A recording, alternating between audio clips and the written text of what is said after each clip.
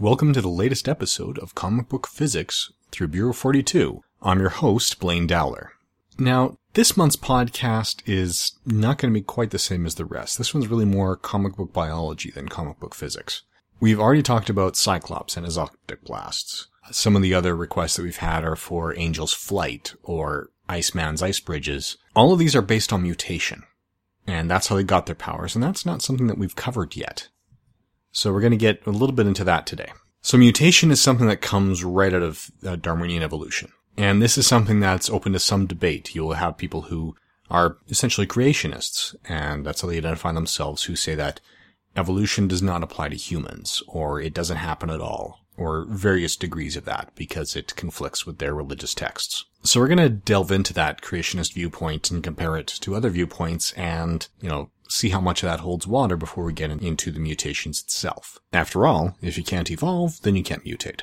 So first we need some definitions. There's a big difference between the words hypothesis and theory, as far as scientists are concerned. A hypothesis is the idea. That's what you just come up with. That's what most people refer to as a theory. It's an idea that's not proven. Now, scientists, when they talk about theory, they're talking about a hypothesis that has been rigorously and repeatedly put through the grind of experiments.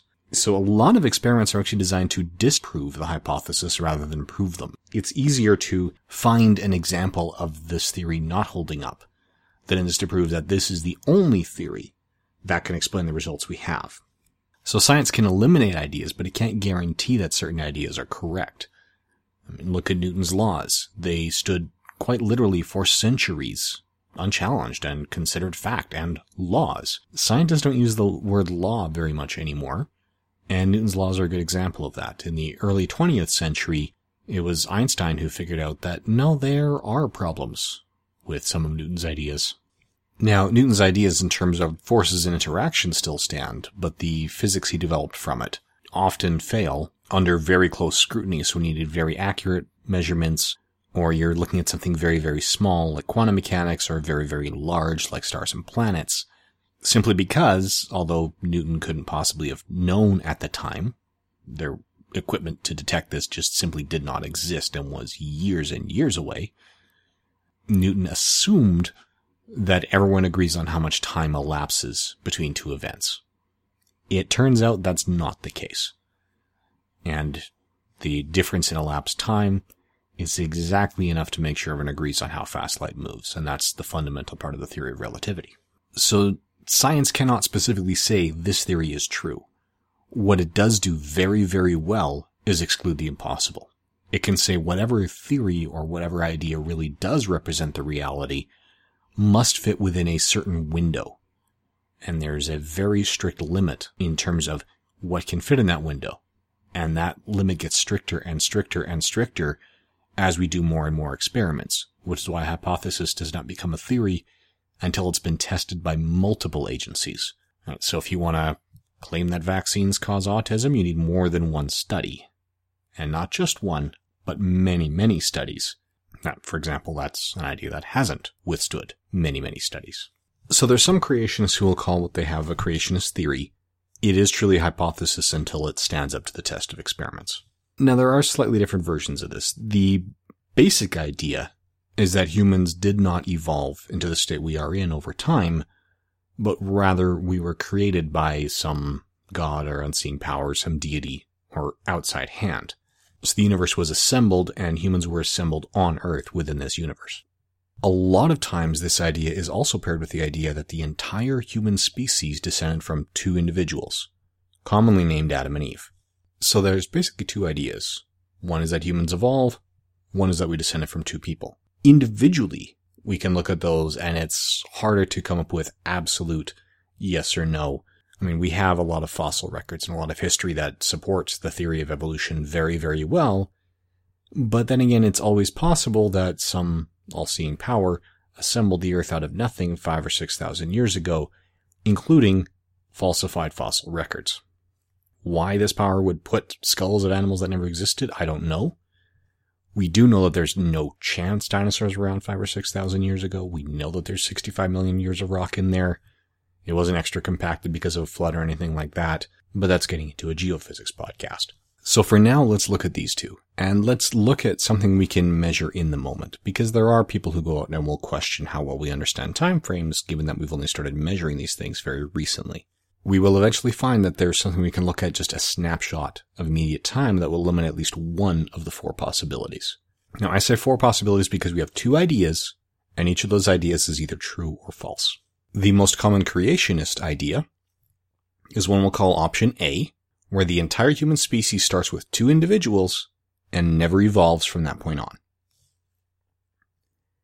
Then there's option B, where we do start with 2 individuals, but continue to evolve from that point on. So we are assembled by the all-seeing power or the all-knowing power, and then change it from that point forward. The third option, which is not one I've heard anyone propose, but which is logically permitted, is that the human race descended from more than 2 individuals who did not evolve. And then the final one is the one that most scientists support, including myself. I'll just get that bias out there right here and now. And that is that the species started with more than 2 individuals that were identifiably human, and that we did evolve from that point forward. And evolution even got us to that collection of individuals that we started with. So these are the 4 realms, and it turns out some of these are explicitly testable now. So we start by taking a look at what evolution is and what it means. Darwin said it was survival of the fittest. One member of a species would have a trait others didn't have that would make it more or less likely for them to propagate. Now, in Darwin's time, we didn't have a specific mechanism we could use to propose exactly why these changes were happening over time. Nowadays we do. We can tie it directly to genetics. So if there is some sort of error that can occur when adults are passing their genetic information along to children, then we can produce these errors, and that will produce the random changes Darwin mentioned. And then, if these changes somehow make it more or less likely for that offspring to have children of their own, well, that's going to, in the long term, affect the species and introduce or eliminate those traits. So, do these errors occur? Well, yes, they do. And that's something that we cannot deny. For example, if we have in some chromosomes a couple of adjacent genes get messed up, we can produce color blindness. The way genes are packed into our genetic information, into our chromosomes, is in the form of chromosomes. Now, most of the time, those chromosomes are coiled up very, very tightly. While coiled, we actually have 46 of these chromosomes packed into the nucleus inside every cell. That's packed in pretty tightly. When you uncoil it, depending on the chromosome, according to what I've been able to dig up on Wikipedia, I admit that's the source of this information for the next few moments, it unspools significantly. These are packed in very, very tightly. We are looking at anywhere from about 20 to 85 millimeters in terms of the length of these coils. So we're looking at, when we unspool them all, as a ballpark, either 2.5 meters or close to 3 yards when these are all laid end to end. Now, all of these genes get duplicated when cells divide and grow, or when information is being passed along to the offspring. The process that produces those cells for the reproduction systems deliberately shuffles them. And sometimes errors do happen. I say shuffles because it is in some ways similar to shuffling a deck of cards. If you've got a deck of cards, and your hands are packed and you're jam full and you're trying to shuffle and you're trying to mix them up, you're probably going to end up bending the corners of the cards, or, maybe if you're doing it in the traditional sense, so not, fanning them and then getting the corners together, but actually just holding the deck in one hand and using the other hand to pick some cards up and then shove them in the others. There's slight damage that happens to the sides. You can even end up flipping the occasional card so it turns around backwards. These sorts of errors happen in genetic shuffling as well. So, for example, with color blindness, you've got the gene for the red cones to let us see red light, side by side with the gene to let us see green light. When these are duplicated and then shuffled, sometimes errors happen and you get 2 reds or 2 greens passed on to the offspring instead of 1 of each. Sometimes an entire chromosome gets duplicated. We call that Down syndrome. Sometimes even within a single cell in our body, things get duplicated. The cells start duplicating uncontrollably because restraints are not in place. We call that cancer. These effects are all seen in front of us every day. We can't deny that they're happening. This is evidence of errors happening when the genes are duplicated to pass from one cell to the next. So again, we know that's going on. The question is, do these errors become more or less common over time? So if there is some sort of guiding hand preventing evolution, then the frequency of different genes and different versions of the genes called alleles showing up is not going to change. If it was a totally random and natural process, things would change. All it takes is something that makes it less likely to have a child. That potential and the people who are prone to that are going to be weeded out. If it's more likely to procreate and have a child, that's going to happen more and more often in the population. Right now, whether it's something superficial as just having more attractive features in terms of whatever the culture values at the time, or just, the natural drives to have that procreation activity are elevated, anything like this is going to contribute to these. So it would take some sort of powerful third party to make sure that this wasn't happening on a larger scale. So, can we tell if things are changing over time in human beings who only started analyzing genetic information fairly recently? Well, we can think about this. If we're looking at case A, where we have Adam and Eve that launched the whole species, but we do not evolve, then we can test this. We know that these errors are happening. They happen about 1 in 3,000 times, but if there's some sort of powerful hand weeding them out, we're not going to have any long-term changes in terms of the information that we have. Now, as I said, different types of genes are called alleles. Let's take a look at what we know about alleles and what we have. The most common result of different alleles is blood types. Forget the Rh factor for the moment. We just look at the regular blood type gene. We have one gene that determines our blood type. That gene comes in 3 alleles, A, B, or O. Each child has 2 different alleles, or possibly 2 of the same alleles, one inherited from dad, one inherited from mom. Now, with these 2 combinations, we actually have 4 different blood types. The 3 alleles are labeled A, B, and O. If we get one of each of A and B, we have blood type AB.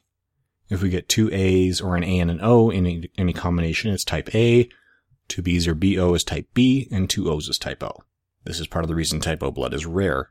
Of the 9 possible combinations, only 1 produces O. So that's 9 possible combinations coming from both parents, 4 blood types, and 3 alleles. Now I say 9 because it's any parent, since each parent only has 2 of these alleles. You're not going to be able to get A, B, or O from a single parent. It's either going to be AB, AO, BO, or maybe just 1 if they've got matching alleles. But in the entire population, there are 9 possible combinations.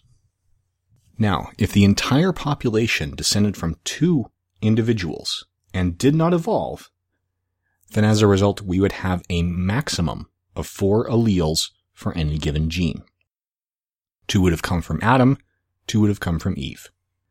So beyond that, if we have even a single gene that appears with more than 4 alleles, then we know we came either from more than 2 individuals, or we evolved since then, or both. But the idea that we started with 2 individuals and did not evolve can be completely eliminated if we find a 5th allele for even a single gene. Now, if we don't find a 5th allele, and if we've got an entire species where every gene comes in a maximum of 4 alleles, or some even a maximum of 3, because there are some genes that are only present in mom's DNA and not dad's, well, that'd be pretty strong evidence that after all this time nothing has been introduced, and that it would strongly support case A. Well, the good news for us in this podcast is that the Human Genome Project has done the heavy lifting already. They've been going through and trying to catalog all the genetic information that we know, and different genes from different people. So what we know for sure is that a huge amount of genetic information simply seems to encode life on Earth. For example, about 50%, actually about 50.4% of the DNA found in human beings is also found in bananas. Humans and bananas don't have a lot in common aside from the fact that they're both on Earth. We have 98.6% genetic overlap with chimpanzees. We've got 99.9% overlap for all humans. So 99.9% of human DNA is made up of genes that come in a single allele, and they add up to human. That last 0.1% is the percentage that allows for variations from individuals to individuals. So let's look a lot more closely at that last 0.1% and see what we have there, because that's where our allele counts are really going to matter. These are the ones that happen potentially in either more or less than 4. And that should give us a definitive answer, at least between options A and D. So we know that Looking at the genes that vary a little bit from individual to individual, 70% of them have more than 2 alleles. So 30% have exactly 2, 70% have more than 2. Here's the key. About 40% of these genes have more than 4 alleles. About 28% have more than 8 alleles. About 20% have more than 16 alleles. And about 18% of those genes that determine the differences between individual humans have more than 32 alleles. Now, some of these genes have a lot. There are genes that have been identified in over 700 different alleles for a single gene. That's a lot more than 4. So, let's go back and look at our 4 options. Option A, we start with Adam and Eve, we do not evolve. That would have a hard allele limit of 4. We've found that there's a lot of genes that go way beyond 4 alleles. This can be eliminated. This is not an option. Option B. So the option where we started with 2 individuals and evolved from that point on is possible. The question is looking at the error rates. We know that errors occur about 1 in 3,000 cases in cell duplication. We also know that a lot of those are more likely to mess things up and not likely to be propagated. So we're going to have a pretty relatively low rate of new alleles being passed on. If we have even 1 new allele survive each generation, then it would take about 14,000 years to introduce the number of alleles it takes to have over 700 alleles of a single gene. That 14,000 year mark, like I said, that's a minimum. Even that, it's unlikely. It's probably going to take a lot more time than that. So unless we have a gene that's got a very high error rate, it's unlikely. Now, there are different genes in different positions that are more or less likely to produce errors. Just like when you're shuffling those cards, you're more likely to damage the corners than the middles. Some areas are more protected than others. And it's not just a matter of generations, it's a matter of individuals and how many have propagated. So yeah, when you're dealing with a small population, new alleles won't be introduced that quickly. As you get to larger and larger populations and there's more and more people out there, well, then the rates of introducing new alleles get higher and higher and higher because there's more people reproducing and there's more chances for those errors to take place and be passed on. So it's a very rudimentary calculation. This option is possible. It's just not terribly likely, especially since it's often linked to sources that say that the entire Earth and all of existence is only 5,000 or 6,000 years old. Option C is that we started with more than 2 individuals and there was no evolution and things just kept going. Well, this just counting alleles doesn't eliminate that option, but we are talking about, if we've got 700 alleles, we've got a starting population that's at least 350 individuals. So it's possible, but as I said earlier, I haven't seen anyone who's seriously proposed this idea, where humans do not evolve, but started with more than 2 people. The 4th option, option D, we started with more than 2 individuals and have evolved since then. This is one that fits the data well. With this one, when we're talking about taking millions of years to form the human species out of other species, there's a lot of opportunity to produce all these different alleles. So that is the one that is the best fit for the data we have. So with that, we can take it as a given that humans do evolve. So the next question, is this level of evolution enough to explain the mutations that we see with the X-Men characters in the Marvel Universe? Well, if it's a simple mutation, it might work. Keep in mind, a lot of these mutations are single generations. So typically the parents are not mutants, and then the child is. It doesn't seem to go the other way. Granted, we haven't seen a lot of mutants who have their own offspring, but it seems like once it starts with a generation, the rest of the generation has it. So if we look at Colossus, Colossus is one of 3 siblings. He and Illyana are both mutants. Illyana is better known as Magic. Completely unrelated power sets, but 2 out of the 3 children are mutants. The Guthrie family, I believe there's 8 kids there. A couple of them are mutants. So if you do have one child in a generation that's a mutant, it's very likely that the others in that generation are also going to be mutants, which makes a lot of sense. But often the parents are not. So whatever genetic thing is going on that's creating these mutants from these parents, it's happening over a single generation.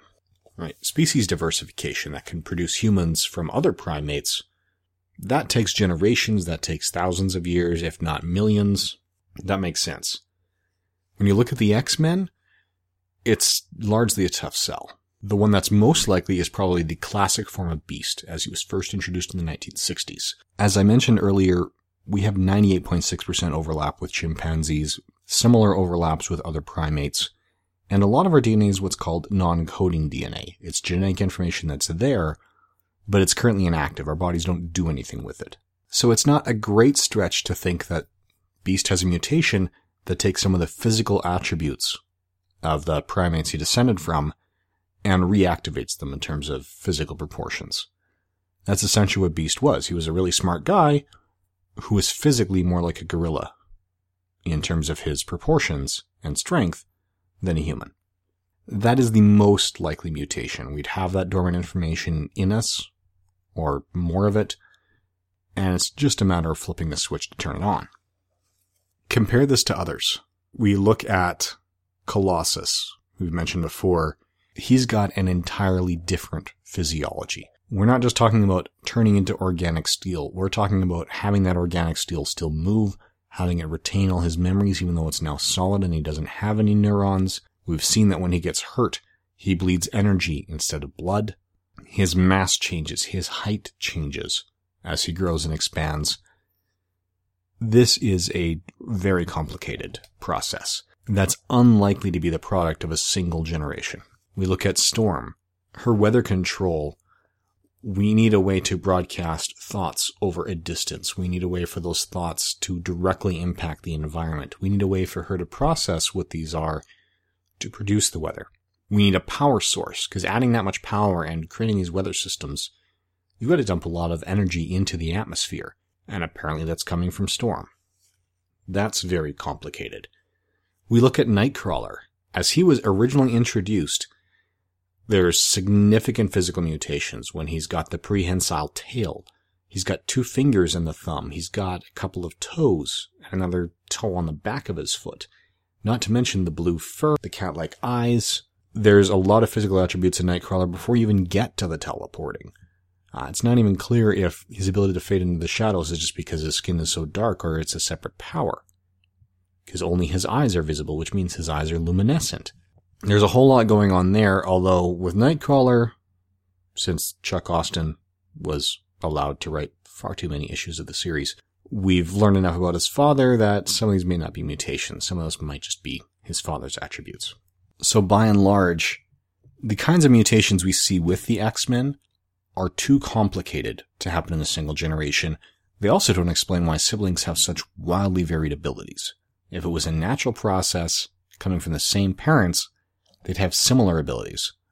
So, again, Illyana Rasputin would be more likely to be able to turn into organic metal as Peter can than to have her mutant ability, which is to open the stepping discs to and from Limbo.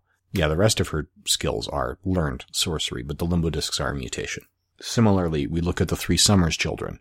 Cyclops, Havoc, and Vulcan. All 3 of these characters are mutants with 3 completely different power sets.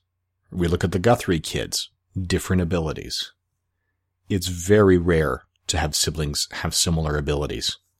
The closest thing we've seen is actually the first cousins. When Marvel decided that Namor was a mutant, originally was an offhand thing because they were trying to tie all of their titles together and make it one cohesive universe. So Professor X just threw out the idea, well, maybe Namor's a mutant. They eventually decided he was because neither humans nor Atlanteans had the wings on his feet that Namor had. Well, his first cousin Namorita was also a human Atlantean hybrid. She also had the wings. They decided that was the family mutation, which is kind of a tenuous idea. But suddenly we have first cousins who've got similar properties, and that's why they're saying, oh yeah, they're family, that's why they have the same mutation. Doesn't quite work that way. So really the only way to explain the mutations that we see in terms of their severity and their frequency in the Marvel Universe, especially since so many of these abilities are showing up in recent years, mostly within the last 12 years Marvel time. I know they say Namor was the first mutant. Apocalypse would probably dispute that, but the bulk of them have been recently. Wolverine would have been older than that as well, but the big influx of mutants is in the last 12 years Marvel time. We need to explain why there's such a big kickoff there. We need to explain why they're so dramatic. We need to explain why there's such differences between siblings. Really, the only way to explain this is if at least one of the gods in the Marvel Universe, and we know they've got the Christian god, the Norse gods, the Greek gods, they've got pretty much every pantheon that's out there, is alive and well and exists in the Marvel Universe. At least one of these agencies is out there making these things happen. There's no other way to explain it. So that's basically the conclusion we've been able to draw. In the Marvel Universe, the X-Men could work because we know there are deities who can control it and all the mechanisms are in place. Now, in terms of the individual powers and whether certain individuals work, will that be like the discussion we have with Cyclops? We'll do that on a case-by-case basis. As we said, Iceman and Angel are coming down the pipe. We're not exactly sure when. We'll figure that out as we go. At any rate, that's about all we have to say about mutations, so please join us again the last Wednesday of next month as we hit our next topic. And the next one, I'm sure, will be physics, rather than mutations or biology. Any suggestions you have for either physics topics you'd like to hear me discuss, or comic book physics ideas that you'd like to hear explained, please send them to Bureau42podcasts@gmail.com. Thank you for listening.